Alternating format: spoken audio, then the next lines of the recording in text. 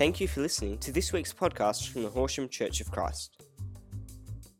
For more information, please visit our website at www.horsham.org.au.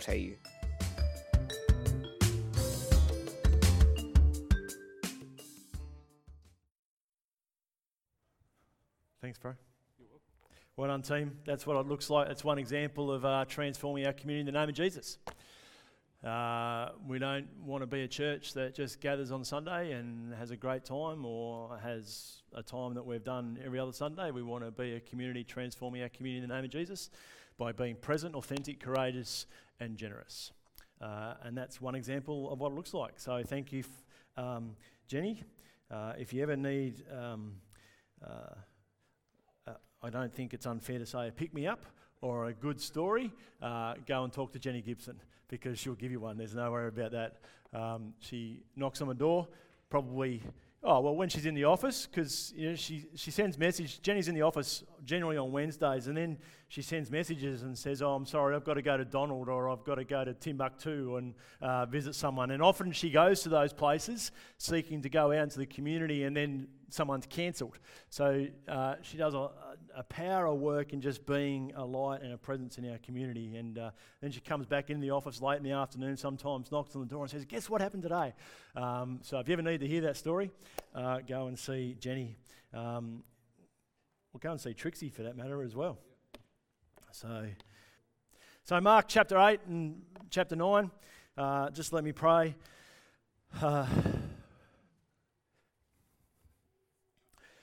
Father, we want to thank you for who you are. We want to thank you for that story. That is just affirm the prayers of Jared as well, and the heart that your heart behind those prayers.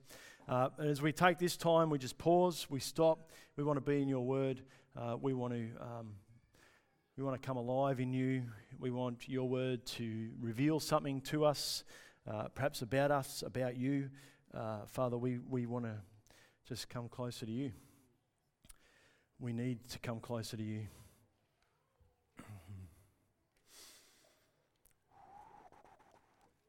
So Father, I pray that the words that I speak would be the words of your Spirit. They would plant seeds, perhaps seeds in what might be dark places for some people. But Father, we pray the planting of those seeds would bring new life, renewal, resurrection, and that anything that's not of you would just fall away and die. Everything of you would come about and bring new life. And in this, we give you thanks and honour and praise in expectation of who you are and what you will do amongst us in the name of Jesus. Amen. I took up the opportunity to play competitive football at the age of 35. And I say the opportunity, I could tell you a few stories. I love growing up playing sport. I was a bit of a sport nut. I was captain of a primary school football team and cricket team. When I was 12, I had a kidney taken out and I was told not to play competitive sports such as football and cricket. So I obeyed that for 25 years until I was watching and I was doing the runner's job or helping out Waterboy out at Pimp Footy Club because a neighbour was a coach there, and I thought, I reckon I could probably do that without hurting myself too much. And so I've been training for a number of years without playing, and people have been asking me to come and play for a couple of years, and I said, no, I can't, I only got one kidney. And then I said to Andrea, if I find a protective vest, you reckon it'll be okay to play? Andrea said yes, thinking that I wouldn't find a protective vest. I found a vest that kind of guarded my kidneys. So honestly, I just thought I'd play reserves footy, because that's all I really wanted to do. Just play reserves footy, just go and run around, knock a few heads. No, didn't do that. I used to go to school when I was teaching CRE, and kids would be excited because they'd heard I'd been in a punch-up. It never happened. It just, stories are good. But so I played a couple of games of reserves footy, and then all of a sudden I got selected for the senior team, the A-grade side, and which kind of blew me away. And I love reserves footy. I don't know, I found heaps of space. I just would run. I was taking marks. I was, and people were kind of celebrating and excited about it. And then I got selected for seniors footy. And it was just this next level up that I felt like I was doing the wrong thing the whole time. Sounds crazy for country footy, but there's a big gap between reserves and seniors footy. And so I found myself questioning and going to the coach and asking if I was doing it right. I found myself in this place of doubt, despite the fact that running around on a football field, loving it, being able to have this sense of freedom in being able to play the game, being able to hit targets with the ball, kicked a couple of goals. I did a couple of good things, and all of a sudden I got to seniors footy, and I found myself on the ground literally watching other players who were like 10 times better than me. All of a sudden, this seeds of doubt got into my freedom, into the sense that I had about playing football with a sense of freedom, that kind of took away the enjoyment of the game. And I remember the coach saying to me, Simon, don't worry so much about what's right or wrong. Don't worry about the right spots, the wrong spots, whether you're getting something right. Just go out and play the game. You're selected on your merits. Just go and play and enjoy it. Incidentally, just a little aside, a brag moment. At the age of 40, I made my debut in the only game I played in Interleague, and we came from 28 points down to win the game over in Maryborough. So, well, that was a lame kind of clap, wasn't it? I'll brag to myself then. That's fine.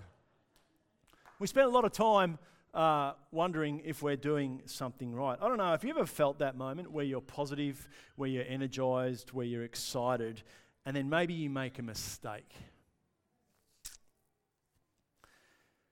Or something outside your control affects the outcome. Or maybe you just have where once you felt this energy and this excitement and this enthusiasm, and all of a sudden a couple of small things, maybe not mistakes, maybe not terribly dramatic, but they're just taken away the sense of freedom that you felt last week or even yesterday.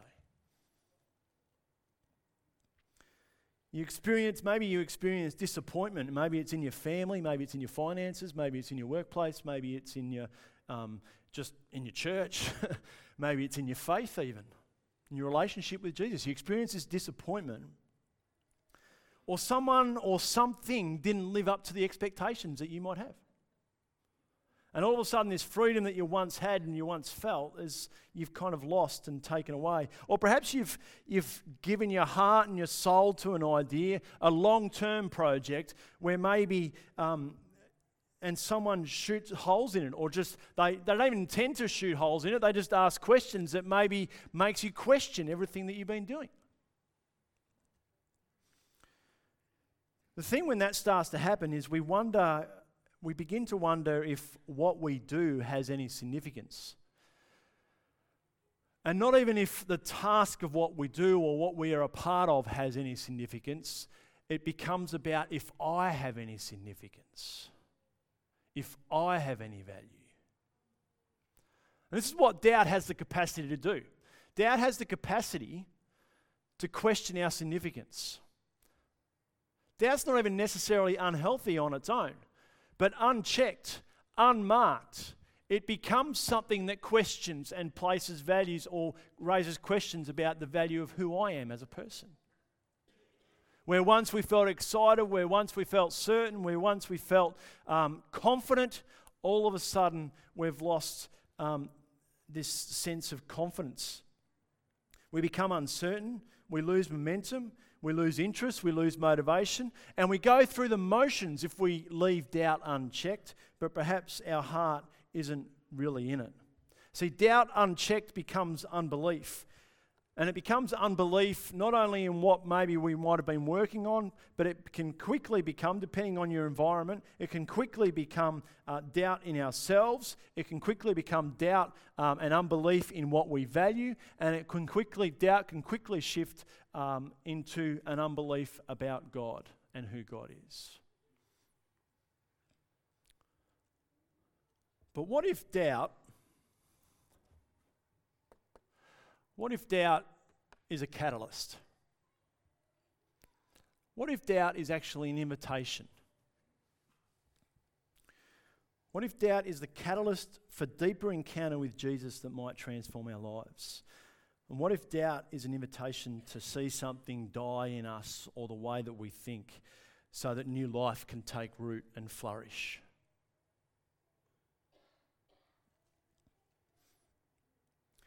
So today I really want to encourage us, and if you're new amongst us, if you're checking out this church thing or this Jesus person for the first time, really hope and pray that there might be a moment where your life gets a little bit transformed. And in fact, for all of us, that the invitation is to press into Jesus despite our doubts, so that we might experience transformation. Because when we feel faithless, Jesus is faithful. When we feel faithless, Jesus is faith-filled.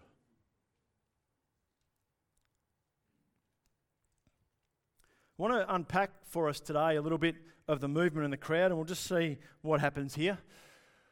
Because in my mind and my spirit at the moment, I'm still not sure. So we'll see. So Mark chapter 8, if you're following along or if you've got your Bibles open, I want to go back. If you're following along, we were going to look at Mark chapter 9, verses 14 to 29, but I felt like it was important to see this movement of the crowd. We've been talking about how the crowd can shape us and move us and have this energy and this momentum, but at the same time, the crowd can be a place where it shifts into something we didn't expect it to be, or even becomes a little bit mindless. We just follow along without much thought. And I want to demonstrate that today. In Mark chapter 8, verse 34, we read this. Then Jesus, there's a table there. Then Jesus called the crowd to him along with his disciples. So there's this fascinating moment where Jesus is being followed, and he's been in and out of towns. He's done these miraculous things. And what we need to know about the Gospels is that nothing is written by accident. There's nothing put in order of what the Scriptures told by accident. It's not a mismatch of stories. It has intent, and it follows along. So we see these stories unfolding of Jesus doing these wonderful miracles and moving in and out, going from one side of the Lake of Galilee to the other side, which is a big thing in this first century kind of Jerusalem, Palestine area. It's a huge thing to go to the other side of the lake. You just don't do it. But Jesus is going crisscrossing the lake, moving around his hometown, and then he's calling the crowd to him. He's inviting the crowd with him. Whoever wants to be my disciple must deny themselves and take up their cross and follow me. For whoever wants to save their life will lose it, but whoever loses their life for me and for the gospel will save it. That in itself is a whole other message, but we'll maybe see a little bit of that shortly. In chapter 9, verses 14 to 18, we see the disappointment of the crowd. When they came to the other disciples, so Jesus and a few disciples have been up having a wonderful time together in a mountaintop experience, which we might get to. But these disciples with Jesus had come down the mountain. They saw a large crowd around a smaller group of disciples, and the teachers of the law arguing with his disciples. And as soon as all the people saw Jesus, they were overwhelmed with wonder and ran to greet him. What are you arguing with them about? Jesus asked. A man in the crowd answered, "Teacher, I brought you my son, who is possessed by a spirit that has robbed him of speech, and whenever it seizes him, it throws him to the ground. He foams at the mouth, gnashes his teeth, and becomes rigid. I asked your disciples to drive out the spirit, but they could not." They see a large crowd. Jesus calls a large crowd, separates himself, and then there still remains a large crowd looking for the spectacular and the miraculous, which in itself is not unhealthy. But when the miraculous and the spectacular doesn't happen, guess what it feeds? Doubt and disappointment. And some of us know that and have felt that. We've looked for the miraculous. I'm sure Trixie prayed for a miraculous to clear out a debt. And it happened. It just took a little bit longer than a miracle might normally. It's a slow miracle. But this fascinates me as we move through and we get to Mark chapter 9, verse 25. When Jesus saw that a crowd was running to the scene. What? There's this fascinating, did you get the fascinating movement in the crowd here? In one moment, Jesus is calling the crowd to him. In the next moment, there's a crowd who are gathered around arguing. And the next moment, there's a crowd running to Jesus. There's a lot of people here. And that's how we sometimes operate, you and I. we're a part of the crowd and we feel called and we feel inspired and we feel revved up. Rah, Jesus, thank you, yes. And then we're part of a crowd where Jesus hasn't quite lived up to our expectations. But hang on a minute, is Jesus about to do something that I get really excited by and will make me feel better? And so we come running back, full of excitement. And in the midst of all this, Jesus says, if you want to be my disciple, my follower, the one who learns my ways, you have to be willing to deny yourself, take up a cross, know my pain, experience my suffering with me, and follow him. Because if you want to save your life, and if the measure of your relationship with Jesus is according to what you want, you're going to lose it. But whoever wants to lose their life for the sake of Jesus and for the good news of Jesus, the proclamation of who Jesus is, you'll save it. It will be saved for you. See, I hear so many stories of people who are struggling, and I know I've had my moments where you're wondering what's going on. And we all want the resurrection life. We all want the miraculous of the resurrection life, but we're not willing to go through death.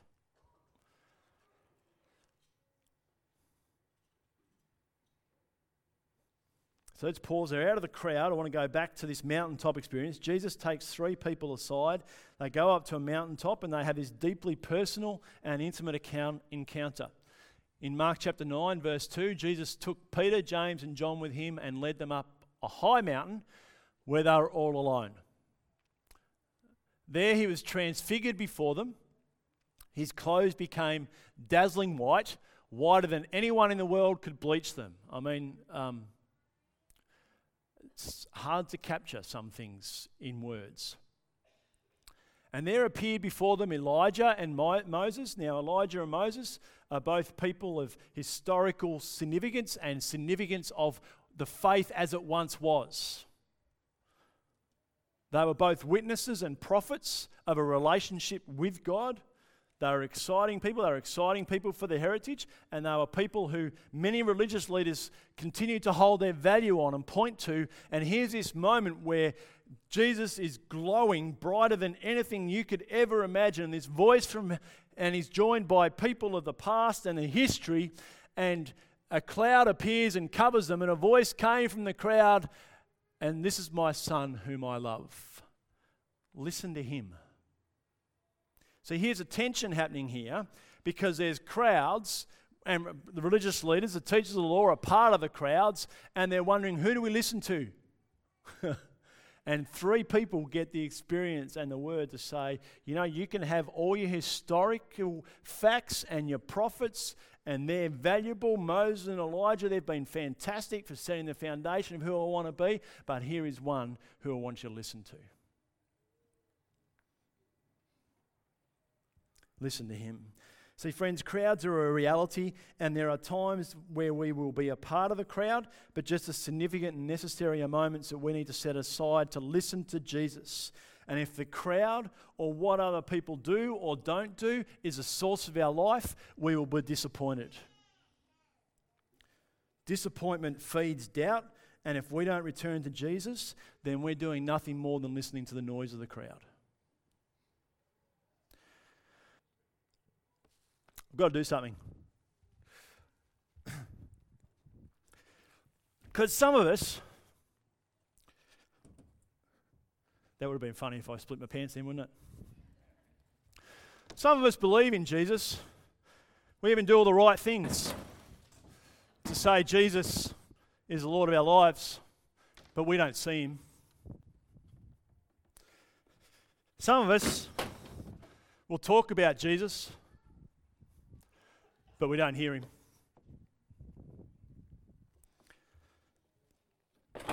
Some of us have been doing this for a long time. And we come and we tick a box and we make sure we're doing the right thing. And then we go home and we're bitter and we complain.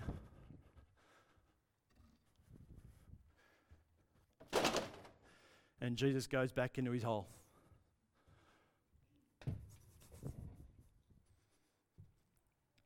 And some of us will be more offended and upset that I've taken his name off the platform than the kind of life that we live in his name.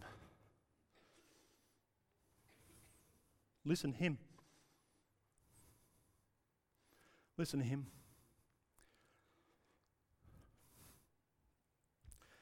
And I've got lots more prepared. Listen to him. Over the last couple of weeks, as come back to work, I think my brain hasn't quite caught up with my body, if I was to be honest. But I feel like God is bringing a holy disruption, because we've moved in facilities and we've settled in, and it's a good thing. We've worked hard for it. It's been a slow miracle. There's been miracles that have happened to see us here. But God isn't finished. And he's about to bring a disruption amongst us. And we're going to decide if we're going to follow the crowd of tradition, if we're going to follow the crowd of our community, if we're going to just go along mindlessly with the crowd that says this is how we should live life and this is what life looks like, or if we're going to be serious about denying ourselves, taking up our cross, and follow Jesus. And I can give you all the tools and skills about what it is to listen to Jesus, but at the end of the day, you've got to create that for yourself. I can't hold your hand. And some of that's just, I think we have a convict mentality. This year we have a convict mentality in Australia because it's about surrender and submission. It's about who has authority over our life.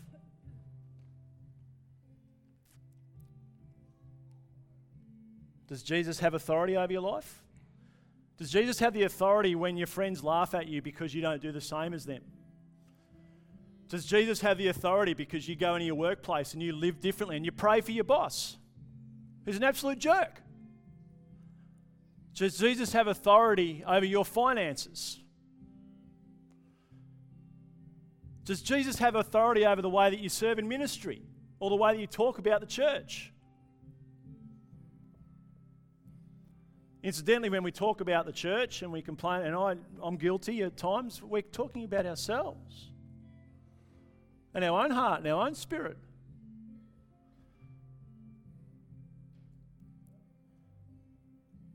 We are not convicts.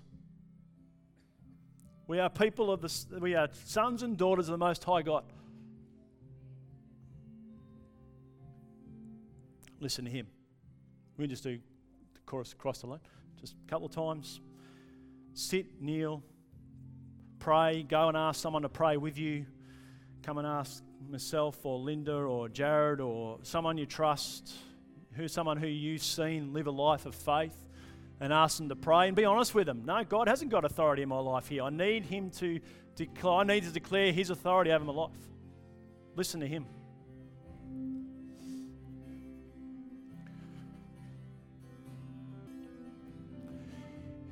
You're made strong not because of what you've done or what you've achieved. You're made strong because the Saviour loves you. You're given the courage and the strength because the Saviour loves you. May he be Lord, not just of bits and pieces. May he be Lord, not just on Sunday, because if he's Lord just about Sunday and the way that we want it to be, he's not Lord at all. So as we go about this week, may we declare that he is the authority over our lives. May we choose to listen to him. May we be obedient to him. May we not be afraid. And if we are afraid, may we gather those around us who will cheer us on and point to Jesus. Point to Jesus, listen to Jesus, encounter Jesus, so that we might be transforming our community in the name of Jesus. We want to leave you to go and have a cuppa. You can stay in worship. You can have a conversation. You can go into prayer. Listen to Jesus. Thanks for being a part of our gathering today.